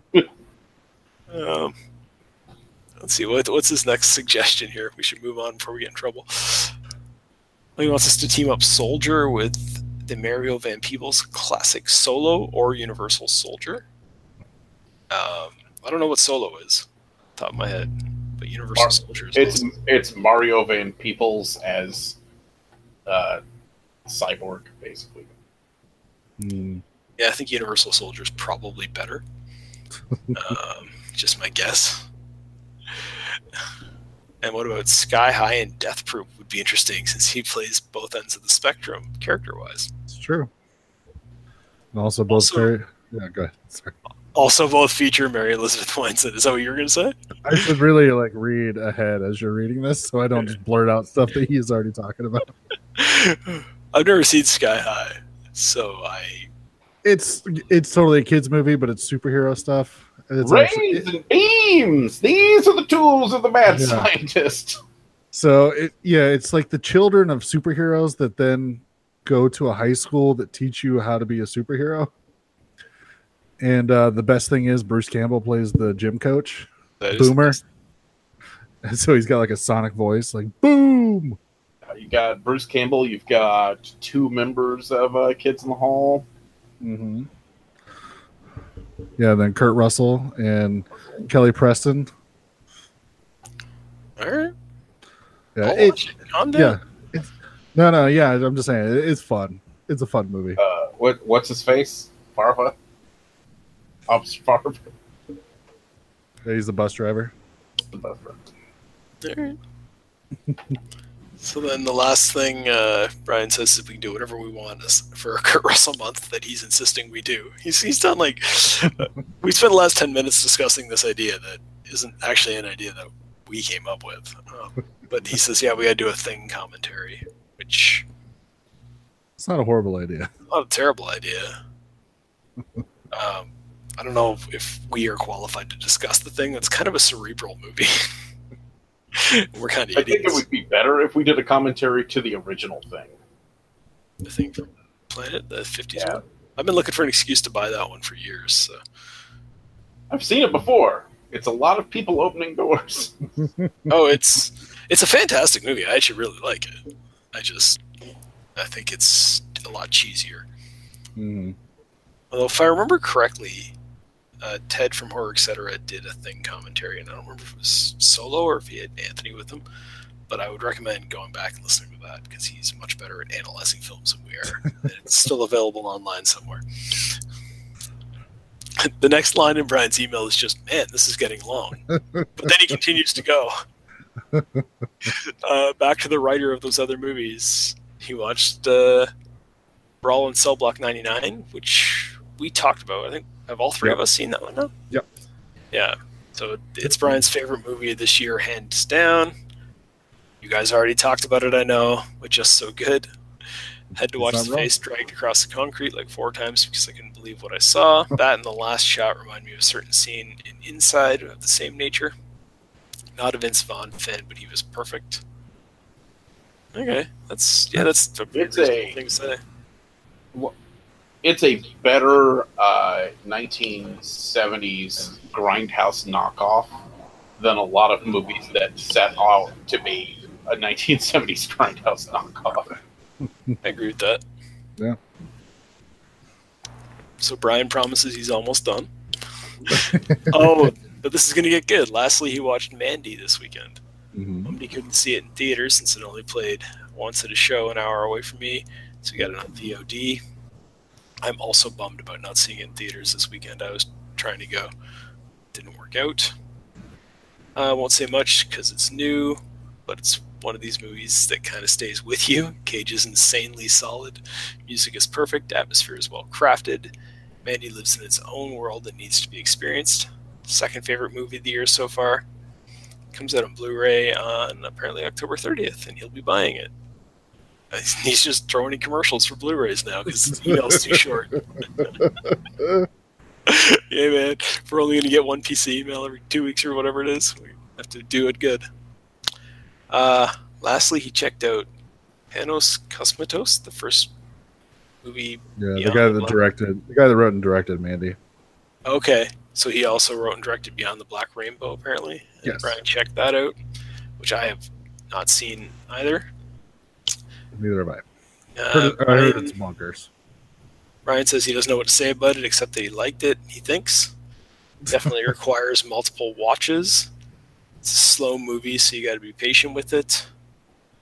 Fun fact: that guy whose name I'm not trying to pronounce again, his father is George Cosmatos, who directed Rambo: First Blood Part 2 and Cobra, which is and he directed Tombstone apparently. Look at that. Lots of Tombstone this week. Ryan's email is so long that he's referencing himself at this point. It's funny because apparently- it's true. It's residuals from Tombstone that apparently paid for the Black Rainbow movie, which is interesting and hard to track, economically speaking, so I'm not sure if it's completely accurate. So Chris, he's... Alright, so I'm not going to read everything that Brian said here because it's been a while that I've been reading. But he basically is working it out that Kurt Russell is directly responsible for Mandy being made because if Tombstone hadn't made so much money, the director wouldn't have got the residuals, so therefore Beyond the Black Rainbow wouldn't have been made, so therefore Mandy wouldn't have got greenlit. And that's one more reason why we should be doing a Kurt Russell month, apparently. It's going to happen. I think we're going to do it on his birth month, whatever that is. It's probably August the way we're going. Oh, yeah. And Noah, we have it here confirmed from Brian. Pepperoni is the best pizza topping. So you're wrong again, guys, everyone. I don't believe that's how that ends. That is 100% how that ends. Lastly, going back a couple weeks, best pizza topping is pepperoni, but that pizza Noah was talking about with all the stuff on it sounds amazing. Aha! So you described a good pizza, but since they asked about the best pizza topping, you were wrong. That's what happened there. Yeah, I'm still going to say everyone's wrong. Kurt Russell was born in March, so this March, look for our Kurt Russell Appreciation Month. Yeah, we should have no problem keeping ourselves organized enough to know what we're doing in March. Yeah. If we plan out ahead far enough, we might get it right. I doubt it. I highly doubt it. I'm going to forget about that by March. Well, I'll put a note in the list. So Brian just told us all the movies he watched. Did anybody else watch anything since last week? I finished up Godless. Mm-hmm. Because you can't get enough Westerns, so you just have to. Well, here's the interesting thing. So it kind of has a similar ending to Young Guns in that it kind of ends with Jeff Daniels being thrown out of a house in a trunk. That's awesome. No, exactly that. No. He's getting older. I hope they use the stunt double. No, but it ends with a big shootout between two groups, with one side like trapped inside of a building, basically, and it's really, really, really good. The show's kind of slow moving, but man, once shit hits the fan, it's brutal.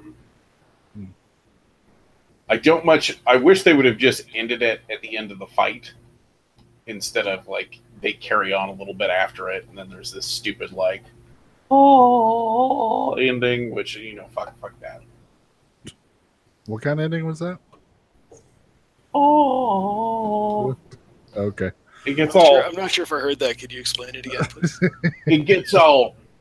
You know what? He's a bad man, but he finally saw the ocean. That kind of ending. Fuck that. Fuck that. They should have all died. Like, it makes me angry that more. You hate it when anybody is happy, even if they're fictional characters. You're like, still, I don't want to be happy. I hate it when the happy ending doesn't fit with the narrative. Like, does that make sense? Yeah, except I don't believe you could come up with a narrative that would warrant a happy ending in your mind. You'd be watching the Care Bears movie going, no, I'm pretty sure they should all die. But, yeah, like I said, that shootout is, I don't know, there's something very realistic about it. Like, even though it's so over the top, like two guys ride horses up a staircase to shoot people on the roof, which clearly is unrealistic, but the actual gun violence. Because it pretty much starts with, like, the bad guys are talking shit, and somebody just fucking shoots one of them with a fucking shotgun. Just doesn't even, no speeches, no anything. They're like, we're gonna come in and bang! And then it just starts. But totally worth a watch. Then after watching that, I needed something a little less heavy. So I started rewatching Hitchhiker's Guide to the Galaxy. Not the movie, but the old BBC miniseries, which is available on Hulu, which is hilarious. And I'm a big fan of it. Never seen it. Yeah, me neither. I'd like to see it. Have you guys ever read the books? I read the first book. I never read anything after that. Yeah, I'm exactly the same way. Yeah. I feel like the miniseries is like it's an old BBC thing, so it's super, super cheesy. But it captures the spirit of the book about as well as you can. But yeah, it's awesome. It's all on Hulu, so if you haven't seen it, Hulu it up. Cool. Anything else? No, that's it. What about you, Doug? What about me? Did you watch anything? I did watch a couple things, actually. So I couldn't get enough Billy the Kid from just two movies. Okay. So You went down the rabbit hole, which is usually Noah's MO. Yep.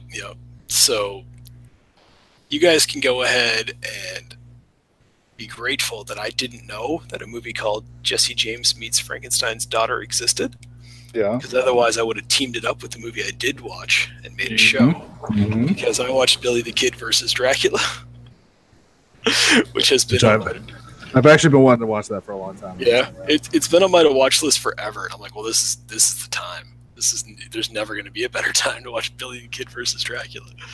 Around the same time, didn't like a Bonnie and Clyde meet Frankenstein movie come out?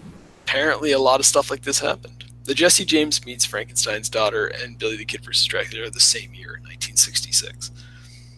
And you can tell it's an older movie because it's versus Dracula, not v Dracula, which is what it would be called now. Oh, there's a Bonnie and Clyde versus Dracula, which is a newer movie. Okay. Never mind. Continue. Anyways, so I don't know what do you want me to say about Billy the Kid versus Dracula. Basic plot line: Dracula's in the Old West for some reason. It's a really, really perverty version of Dracula. So he kills like a German immigrant couple's daughter, and then they pull out a cross, so he jumps onto like a stagecoach. And as he's on the stagecoach, there's literally like two people on there, and the one woman is like, yeah, I really want to get home. I left my 18-year-old daughter home alone by herself, and she's really pretty, and I'd like to get back there. And he's like, pretty 18-year-old, eh? Got a picture? The minute he sees the picture, he's like, yup. And he literally starts killing people, steals the picture, and at one point is literally like showing the picture to people. Like, do you think she's really as pretty as she is in this picture? I love young, pretty girls. And it's like, oh man, this Dracula is a pervert, man. I mean, she's 18, so I guess she's legal. I don't know if they made that on purpose or not, but it's weird. I want to get all up in that. So the bad news for Dracula is that when he finally makes it out there, he meets her fiance, which is a retired Billy the Kid who is now running the ranch where this girl is the heir to it. Okay, so he's retired, because I was looking at the poster, I'm like an old guy Billy the Kid. That doesn't make no sense. Yeah, it's supposed to be like he's done Billy the Kidding, and he's just now he's settled down kind of thing, and he's looking to get married and have a family of his own. So very historically accurate. Yeah, they don't. Well, yeah, I mean, they left this out. This was actually, I think, going to be in Young Guns 3, but they didn't get around to it. Ah, gotcha. So that's why he's still alive. He got bit by Dracula, so Billy the Kid's actually a vampire. Makes perfect sense. I'll give you a full spoiler alert here, but Billy the Kid ends up winning this final fight, so does not get bit. Yeah, I mean, the movie is a lot more like a sequel to Dracula than I expected it to be. Like, I was expecting full-on cheesiness, but this really does almost feel like one of those shitty late Universal sequels that they made, like when you get into like House of insert monster name here, you know, those ones where they were just mixing and matching, everybody. Not to say there aren't good Universal sequels, some of them are great, but these ones were there were those cheesy ones that came later, and this one feels like that. Like, I would say the movie's like an hour 15, and a good half hour of it is like Billy the Kid and Dracula like living in the same house, and Billy the Kid is like, is that guy a vampire? And Dracula's trying to throw him off his scent. Dracula uses a lot of racism and anti-immigrant language to throw Billy the Kid off his scent. So like every character in this movie ends up living in this one farmhouse, right? And so you have like the German people whose daughter was killed early in the movie is living in the house with Dracula and Billy the Kid and Billy the Kid's fiance. And it's like, so he's like, don't listen to those immigrants. Why would they know? Whenever they're like, he's a vampire. And they're like, no, don't listen to them. They're immigrants. You can't listen to immigrants. It's really weird. It's never even fully explained if they're actually immigrants or if they just have somehow developed German languages while living in the Old West. But So yeah, I don't know. If you want to watch Billy the Kid versus Dracula, watch it. I'm not recommending it or not recommending it. You're getting what you deserve for starting a movie like that. It's available for free online in one place. So it's like I say, I was surprised by how much it felt like a sequel to another entry in the Universal Dracula series, but it's pretty cheesy. And there's an odd amount of like drama between Billy and the other farmhands that you're just like, I don't know why that's in here except to make the movie a little longer. But so yeah, I'll fully say I enjoyed it, but I'm not a normal human being, so. Another thing I watched a documentary on Netflix called Power of Grayskull, which is a complete history of the He-Man and the Masters of the Universe toy line and cartoon and everything else, which is pretty good. It's a fun little thing to watch if you grew up with those toys and watching those cartoons. And they interviewed Dolph Lundgren about what it was like to make the movie. And what's the name of the actor who played Skeletor in that movie? Frank Langella? Frank Langella. Yeah, they have him on, and he's talking about playing Skeletor and taking it way too fucking serious for what that movie is. That's kind of fun to watch. The one thing I learned about the whole He-Man story is that it's not that good of a story. It's like, well, we had this idea for some toys, and then we decided to make a cartoon about it because that's how you sold toys in the 80s. And you don't find that story to be one of the best stories you've ever heard in your entire life? Not really. The entire story is basically one of the guys in their sales department bullshitted He-Man into existence. Well, yeah. But they're made-up toys. Bullshitting them into existence is kind of the thing. Well, but there's no. My whole thing is, it's like they were trying to sell the toys, and they were like, "Kids don't know what this is. They're not going to buy it." And he's like, "Oh, you didn't hear about the comic book we're making?" And yeah, they're like, "Oh, shit, we'll buy it if there's a comic book." So then they had to go to Marvel and sell the comic book, and then they go to Toys R Us, and they were like, "Hey, we've got this cool comic book," and they're like, "We don't give a fuck about comic books." And he's like, "Oh, we didn't tell you about the Funimation cartoon series?" And they're like, "Ooh, we'll buy it if there's a cartoon series." So then they go to Funimation and sell them a cartoon series and end up making one of the most enduring characters of all time. Yeah, no, I don't find that interesting. It just sounds like it just sounds like marketing guys saying what they got to say to sell the product to me. So there's nothing like there's no creators getting screwed over out of the rights or really great stolen ideas or anything like that. So, but I did think it was a fun thing to watch these, these old guys that invented He-Man get interviewed and listen to Dolph Lundgren talk about them. All that stuff was fun. He's like, "Hey guys, remember when I played a really shitty version of the character you created?" Yeah. Yeah, I thought the interesting thing about that is they're all talking about what the movie was supposed to be versus what it ended up being. Yeah. That was the most interesting part where, they're basically, I've already forgot his name again. The guy who did Skeletor. What's his name, Brian? Frank Langella. That's what Brian's here for. Yeah. Just remember that. The funny thing is, he's got such a fucking recognizable face, too. Yeah. I know who he is. But he was going over, like, his idea for Skeletor, and I've always thought the Skeletor makeup was fucking on point. I don't give a fuck what anybody says. I liked it. Yeah, it was bad. And the only parts that are disappointing are the parts where they got fucked over because the people, it was being made by Canon, who, Canon and money should not ever be used in the fucking same sentence together because they don't know how to fucking manage money. And so whenever it came down to their epic fight, it was like, okay, well, we have $10 and you need to wear this giant headdress. Go. Yeah. In which that's why you get the weird lens flare slow chopping. Ding, ding. Yeah. It's unfortunate that movie wasn't made at a different time by a company that had the funds to do it properly. Yeah. We'll get around to that movie. It's on our list of things. It is on the list. It is what it is. But yeah, I mean, the one thing I thought was interesting in the He-Man story is when they're talking about the, I have the power. There is like a bunch of these guys who are going on and on about how like they're like, well, kids will identify with the He-Man character, so then you want the kids to feel like they're the ones that have the power. So if they're running around saying that, that'll make them like the toys more. And I'm like, that sounds like somebody knows just enough about psychology to sell anything to kids, and I'm glad they chose to sell He-Man figures and not something worse. Because it's like, yeah, I can totally see that's why kids like He-Man, is because kids running around who, one of the shitty things about childhood is you have no power.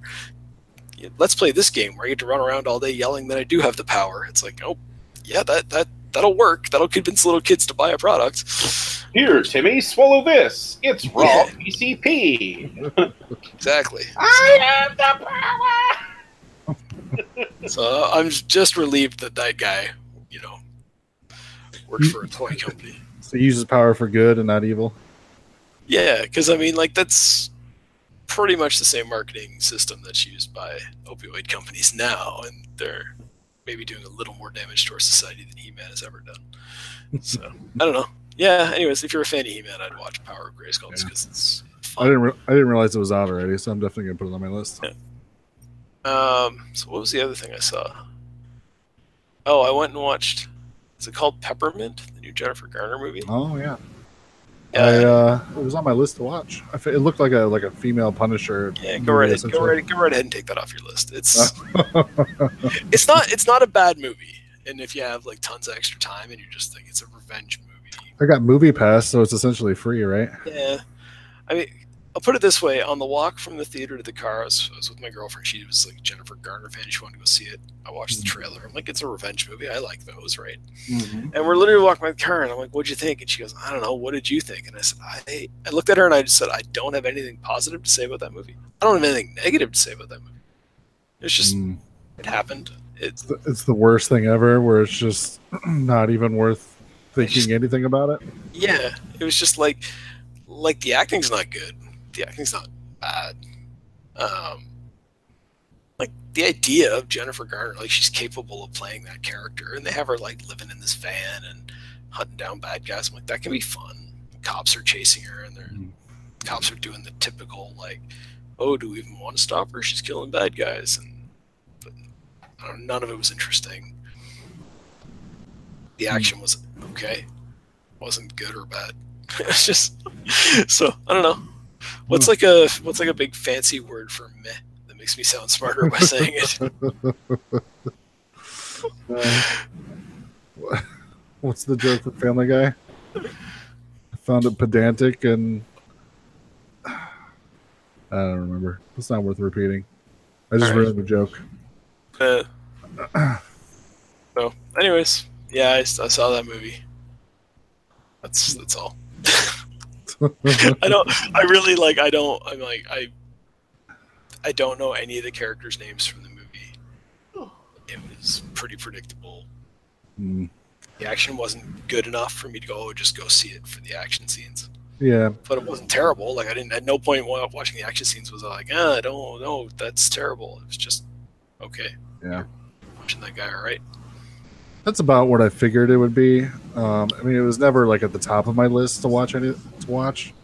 It was always like, like it's a revenge movie, like a mainstream revenge movie. Like I'll totally watch that.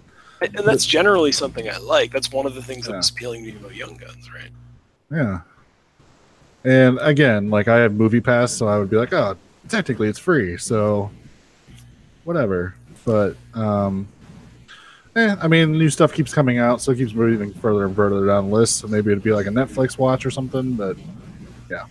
Well, for me too, it was disappointing because that was the same night I wanted to go see Mandy, and then I didn't go see that instead. You had a chance to go see Mandy, huh? Yeah, the local art house theater played like just 3 showings of it or something this one weekend. Oh. Couldn't get the girlfriend to agree to that? No. I was gonna go by myself. Then it all comes back to the free healthcare problem. Yeah. Because she twisted her ankle, so she's like, oh, the kid's kind of a pain to have around, so I'll send the kid to my parents. And then she's like, well, since the kid's gone, we can slip out to a movie or something. And I'm like, no, I was going to go to the movies by myself just because I know you won't want to see Mandy. And I made her watch the trailer, and she's like, you're joking, right? All right. What do we see it instead? So you couldn't be like, okay, well, why don't you go see Peppermint and I'll go see Mandy, and then we'll compare notes afterwards. Yeah, like once a month when the kids not out, we can spend an evening together. Why don't we spend that evening together in different movie theaters? Exactly. It's not like we're going to talk during the movie anyway. They're across town from each other. They can drop you off and pick you up after. So I did not get a chance to watch Mandy yet, but my wife has a sewing class or some woman nonsense tomorrow, so I'm going to be home by myself, so I'm going to rent it because it's not playing anywhere near me. But I did hear from some people who saw it at the LA screening that Nicolas Cage was actually did a Q&A afterwards. Oh, yeah? Weirdly enough, Kevin Smith was like the interviewer for that. That's Kevin Smith will moderate anything if you pretty much. Like if we could get an interview between us and another podcast, Kevin Smith would somehow moderate that. He just does that. So apparently, like the director was there, Nicolas Cage was there. Nicolas Cage wore like a gold sports jacket because, sure, he's Nicolas Cage, and then apparently referred to himself as the Klaus Kinski of California. And Sure. it's like, well, I mean, I can't say no, but The only good news about Nicolas Cage is he's finally hit the point in his career where the roles he's getting are appropriate for his acting. That's it. At the beginning of his career, when he was an actor, he was good. And then he went through a whole bunch of years where it was like he was doing something, I don't know what, and they were still putting him in movies that required an actor. And now they're just like, no, why don't you're going to act that way anyway. We'll just film it. We'll make a story up around this, whatever. Yeah, that's what I've been telling people. I'm like, yeah, he's finally getting movies where he's allowed to go full Cage, which is great. Yep. So the only thing I watched this week is we went and saw The Nun, which is the latest in the Conjuring universe. Okay. I think it's kind of about the same as you said about like Peppermint. Like we walked out and we're like, yeah, it's okay. Like it wasn't great, it wasn't horrible. It just sort of was. And that's kind of worse than if it was bad. The weird thing is I feel like there's no like backstory to the Nun because we already know the backstory to the Nun from the Conjuring movie. So it's sort of like, okay, so it's just the nun terrorizing a convent. I guess. But it doesn't have any like big set pieces or anything, I feel like. I mean, there's some scares. Amanda definitely jumped a couple times. But yeah, I don't know. It is. That's it. Yeah. So I don't know. I ranked it. I was talking with somebody. I sort of ranked it that it was. I mean, both the Conjuring movies were way better than this movie. But then, like, it was better than the first Annabelle movie, but not as good as the second Annabelle movie. So take that however you will. I've never seen any of those movies. So. The Conjuring movies or the Annabelle movies? Or both? Both. Oh, I like the Conjuring movies.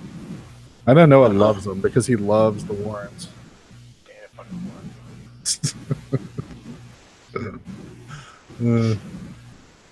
I love how like you can just throw out any topic and Noah has an extreme opinion on it.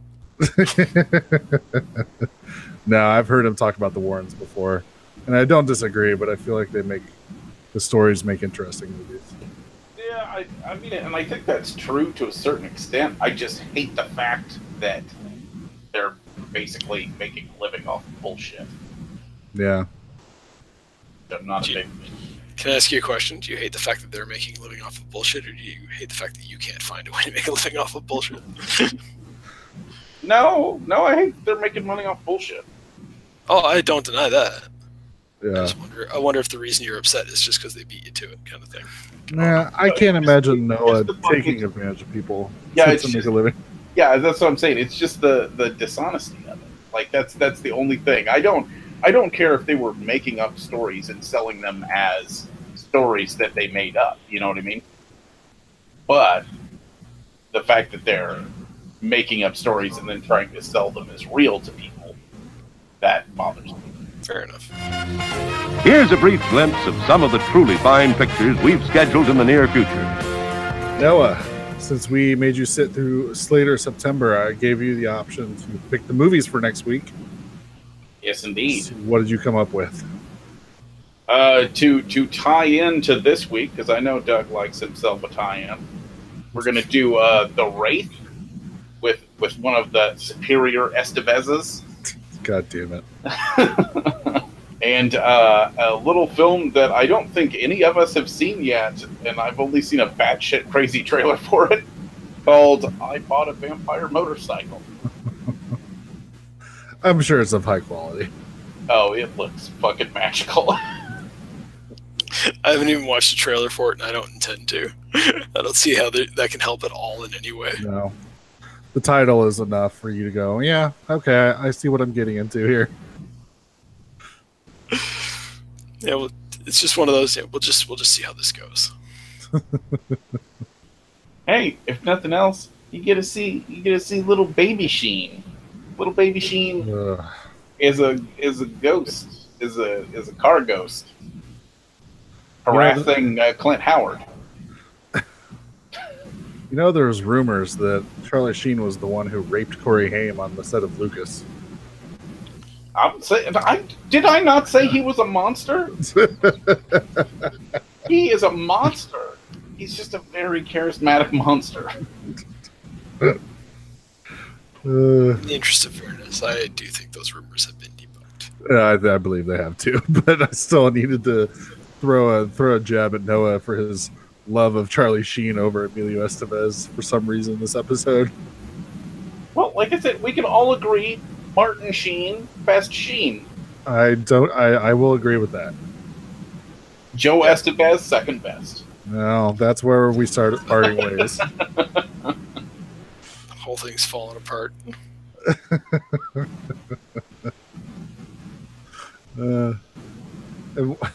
I feel like you guys just have a pro Emilio agenda. I guess I just don't have an anti-Emilio agenda like you do. I love the idea that it's an agenda, like we've been bought by Big Emilio. People have been bought by Big Emilio. You and the goddamn globalists. I just don't know where this hatred of Emilio Estevez comes from. It's very strange. I don't hate him. I just don't think he's very good. And the fact that other people think he's very good irritates me. Yeah, I don't know. I don't get it. Maximum Overdrive, though? Yeah. I'm not saying he's not in movies I don't like. He's in lots of movies I like. He's in Maximum Overdrive. He's in, what is it, Repo Man? Right. What's the... Isn't there one where they're garbage truck guys? That's Men at Work. Yeah. Men at Work, yeah. Yeah, I'm just trying to think of other garbage truck related movies for us to team up with that one. It's going on the list. Well, everybody, welcome to Emilio Month. It's the homework for next week is for listeners to email us in other garbage truck themed movies that they think we might want to watch, or contrastly, just movies about brothers working together to stop eco criminals. So, I think we just did it. Men at Work and Biodome. It's on the list. Oh shit! I think I just talked myself into that. And you get the Sheen Dynasty and the Baldwin Dynasty in two separate movies, all wrapped up together. I'm trying to decide if that's a good thing or a bad thing. There's no point in worrying about it now. It's going on the list. It's Biodome. I don't hate Biodome. I saw that shit in the theater. Yeah, I'm not sure if I've seen it since theater. Ah, Probably holds up though, right? That's got to. Because Pauly Shore and Stephen Baldwin never went out of style. Well, during our Pauly Shore month that we'll totally get to before we do our Kurt Russell month. We can discuss. We could have went further back, and we could have did like Encino Man. Oh. There's no brothers working together to fight eco-terrorists in Encino Man. They're brothers in spirit. They learned. So I guess. Welcome to our Pauly Days special, where it's all Pauly Shore movies. Pauly Days special. That's December for you. God damn it. So it's in the Army now, Encino Man, jury duty, and was it stepson? What the fuck is his son-in-law? Son-in-law, that's right. That's more. Son-in-law in the Army now. Biodome. I'm sure if we look at IMDb, we'll find some movie he was in 2005 that we probably don't want to see, but now we'll have to. Pauly Shore is dead. Okay, fair enough. You already looked it up. No, I remember that when that came out. He's making a movie where he plays himself. I might watch that. Can we team that up? Team that up with JCVD. It's actually pretty good. That is a good idea, Doug. That and JCVD? Yeah. By the way, do you guys know that 2003, Pauly Shore is dead. Do you guys know that Jean-Claude Van Damme is now like touring during speaking engagements, calling like an evening with JCVD? I'd like to know what goes on at those events. Yeah. I don't think I want to like pay my money to go to one. I was going to say, I have to imagine it's way more sad than you think it is. Yeah. What if it's not, though? What if he just like kicks 3 audience members and leaves, and you're like, yeah! Hurricane kick! Do the hurricane kick, you old fucker! Break his finger, break your hip, I don't care, either way. I just like that he's doing Tostitos commercials now, which is very weird to me, but I'm not going to lie, I kind of laugh every time they pop up. It seems like that's like what you should do when you're like an old action star, and you're like, oh, I probably should have saved more, but I can't go back and redo that. Commercials it is. It's time to go the one place I have left to go. Hardcore pornography. Please remember to replace the speaker on the post when you leave the theater.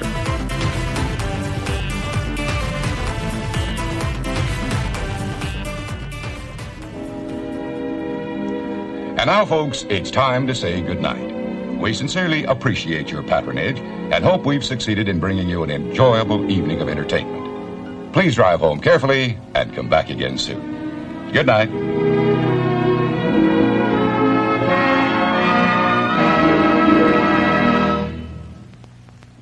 Hello, it is Ryan, and we could all use an extra bright spot in our day, couldn't we? Just to make up for things like sitting in traffic, doing the dishes, counting your steps, you know, all the mundane stuff. That is why I'm such a big fan of Chumba Casino. Chumba Casino has all your favorite social casino-style games that you can play for free anytime, anywhere with daily bonuses. That should brighten your day a little.